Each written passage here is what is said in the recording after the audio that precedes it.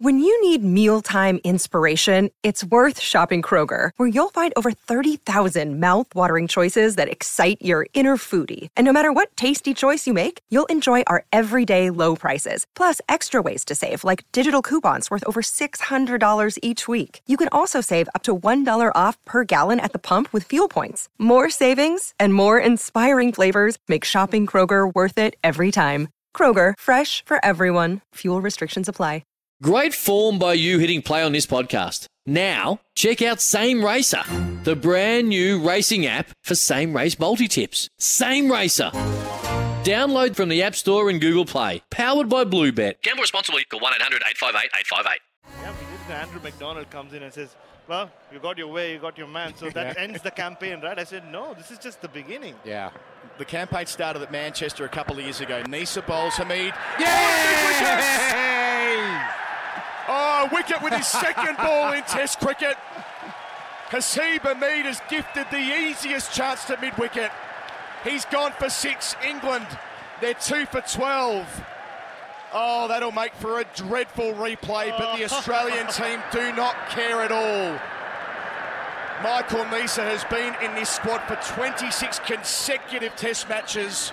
He gets his baggy green and he gets straight in the book the perfect start, England 2 for 12. Welcome back to the Overnight Crowd. And yeah, really hard to pick a favourite moment from day 2 of the second Ashes Test from the Adelaide Oval, but that one would rate pretty highly. Michael Nisa picking up his first Test wicket, just 2 bowls into his Test career as well. It's unbelievable scenes, but it feels like just a continuation of an amazing couple of days, both on and off the field, as this second Ashes Test has got underway. So let's talk about it a whole lot more and be joined by Paul Dennett, the award-winning cricket podcaster. He's part of Cricket Daily and also Cricket Unfiltered. He joins us once again on the Overnight Crowd after a very intriguing day of Ashes cricket from the Adelaide Oval. G'day to you, Paul. G'day, Heater. Sure was an intriguing day. Always seems to be. Always seems to be. Thanks for the time once again, mate. So much happening off the field before we even got a chance to see the first ball bowled. So Pat Cummins, second time up as skipper, ruled out as a close contact. He couldn't write this sort of drama. No, you couldn't. I couldn't.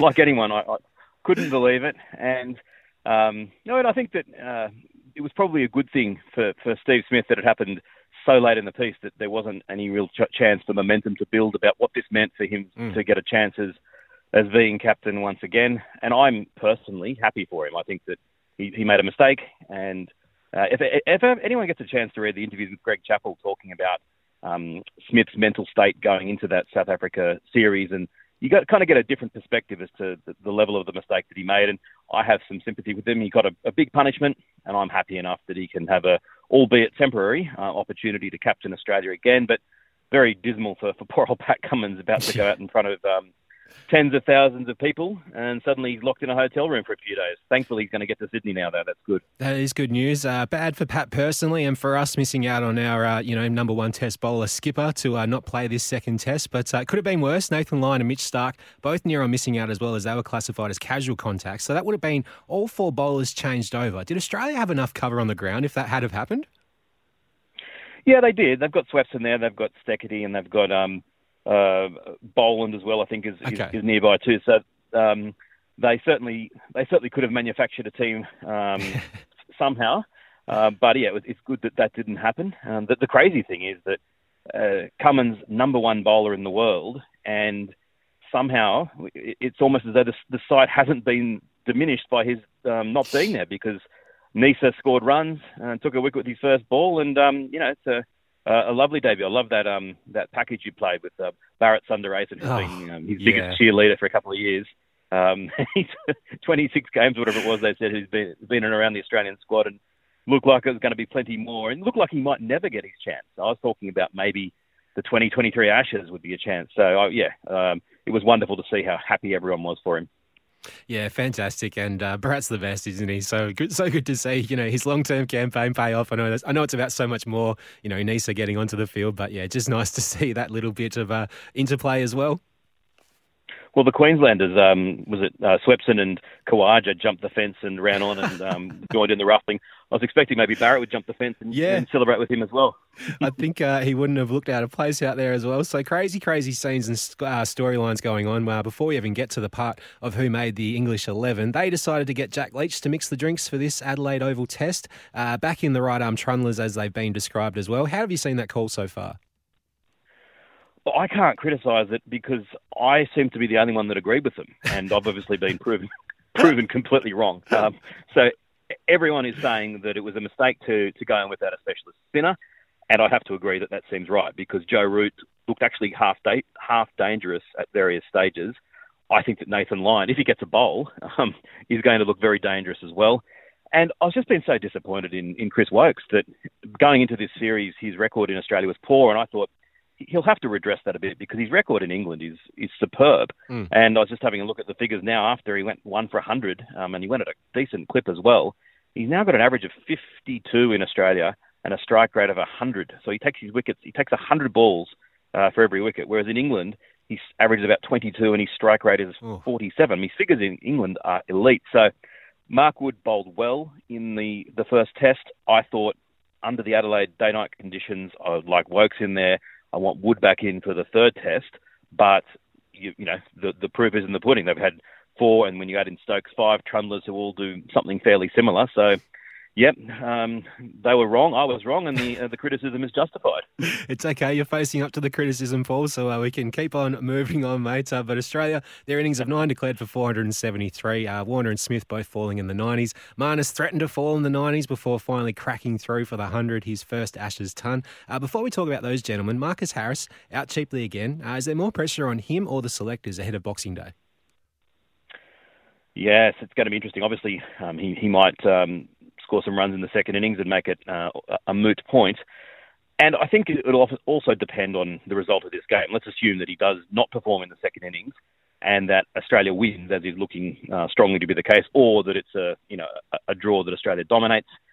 The selectors, they'll come under a lot of pressure because his record now in Test cricket is pretty poor. And the counter to that is that they'll say, look, we want to be seen to be selectors who say that we picked the side for the right reasons and that we picked them because we thought they were the best 11. Therefore, after just 2 matches, when potentially we are leading the series 2-0, should we make that change? But I think the clamour will be huge, and I think that the armchair selectors would be saying, it's time for him to go and time for Kawaja to come in, and maybe that's what will happen. So he may well come out in the second innings batting for his career. Dave Warner passed his fit into the 11 and real gutsy and great innings, wasn't it, from him as well? Back-to-back 90s, unfortunately, for Davey, though.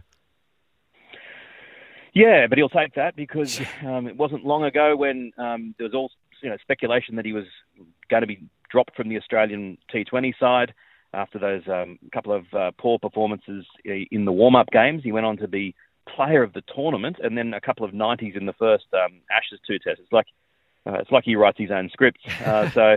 Although he probably wouldn't have included the bit where he's got some badly damaged sort of intercostal muscles. And reading about that, the pain that he's going through and that he's going to have needles basically for the next several weeks. You've got to admire his courage. And, another excellent innings, probably a better innings than the one that he played in the Gabba. Less luck this time round. And obviously, he was very disappointed to slap one straight to Stuart Broad and get out in the 90s again. Yeah, Stuart Broad involved in one way or another. Didn't pick him up, but still took the catch. Not bad. Indeed. Steve Smith, vice-captain 1 week, back into the blazer the next week as skipper. He really goes to another level against England when he does have that captain's armband on, though, doesn't he? Yeah, I mean, his record as a captain is, I think he's averaging into the 70s as a captain, which is extraordinary. And his overall average is 61 or thereabouts. So, I don't think that it's time for Cummins to stay out of the side. But further to my point before, with Nisa coming in, it's gone okay. So, I thought this was the best I've seen Steve Smith bat in Test cricket for quite a while. It was a real surprise when he got out. It took one that sort of jagged back and kept a bit low to get him out, and he looks set for 100. Marnus Labuschagne, the Iron Man of the Australian team at the moment, finally getting his first Ashes ton, in a real testament to the concentration that he displayed in the middle. it's one of the hard things, I suppose, when you get a reprieve, that some players handle it better than others. And I love the way that Labuschagne returned to the crease today when, that was probably the symbolic moment for England, the lowest of the low points that nothing had gone right. Finally, Robinson comes on, bowls the ball is very slow, 118 kilometres an hour, spearing it off stump. Labuschagne nicks it and he's out, and finally they've got something going their way. And then you wouldn't believe it that it's a no ball. And, Labuschagne almost ran back. He was so excited to continue. No thought of, oh, gosh, I feel a bit like, I really shouldn't be here. No, he was all set to go. And to credit to Robinson, to get him out, a couple of overs later with a decent ball. So Labuschagne now batting average 63, 64. I was saying jokingly on our podcast last night, I might have to start wishing him to fail, because I've always wanted that chasm between Bradman and the next to be untouched. Once the player starts averaging above 60 and eating into that chasm, I get a bit nervous. So to be 64 or wherever it is just incredible. From where he was a couple of years ago, picked out of the blue to play in the UAE, didn't do all that well, and people were wondering why was he picked. Well, the selectors and Justin Langer have been proven right in spades. Michael Neser makes 35 quick-fire runs with the bat. He gets the ball in hand. He squares up Hamid first ball before getting him caught the second ball. What a start.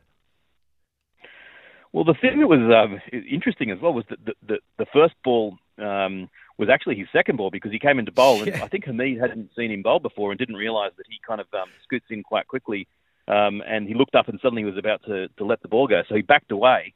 That one missed the top of the off stump just, and it was almost like he thought, well, I'll better recalibrate and pitch it up a little bit next ball. So his first actual ball all but got Hamid out. It swung away late, sort of straightened down the line. Hamid jammed his bat down and saved the LBW. And then the next ball kind of swung back in the other way. So, yeah, I heard, I think it was Adam Collins saying he won't want to look at that shot on the replay. But, it was a pretty decent couple of balls, and very few times throughout this entire test match have a couple of balls in a row been bowled that are actually going to hit the stumps. Is what the feature of the England bowling performance, that so many balls were going over the top. So Neser, in his first two balls in Test cricket, did the most basic thing, aim at the stumps. And, yeah, as you said, it's probably the moment of the day. Ben Stokes was a pick of the bowlers for England as far as the figures go, but a lot of talk about his bowling line when he can, rip that one through like he did with Cameron Green in the way that he did. So what did you make of the attack from Ben Stokes?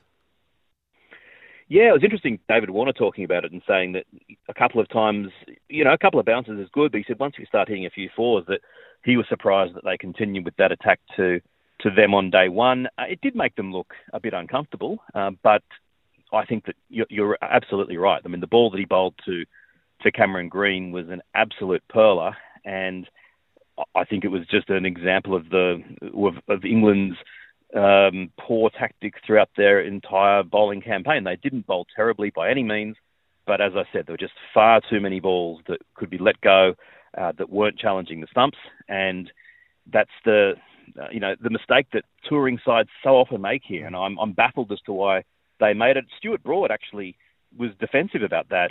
So before play today was interviewed and said, well, there's no swing, there's no seam movement. If we pitched it up, we would have been driven in Australia rather than we held them to 2 for 221.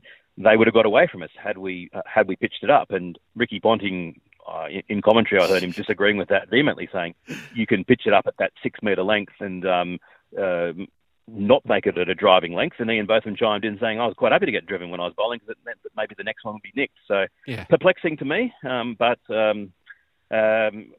maybe they'll learn in the second innings. Yeah, maybe. What have you made of Anderson and Broad's work? Getting into a lot of it. Anderson 29 overs, Broad 26 overs. The 2 and 1 wickets are picked up collectively as well. Not a whole heap of help on offer from the pitch as well, as Broad said. Yeah, I mean, you look at the figures and you say they're not bad. They're economical. They did pick up a couple of wickets. They had a fair few plays and misses as well.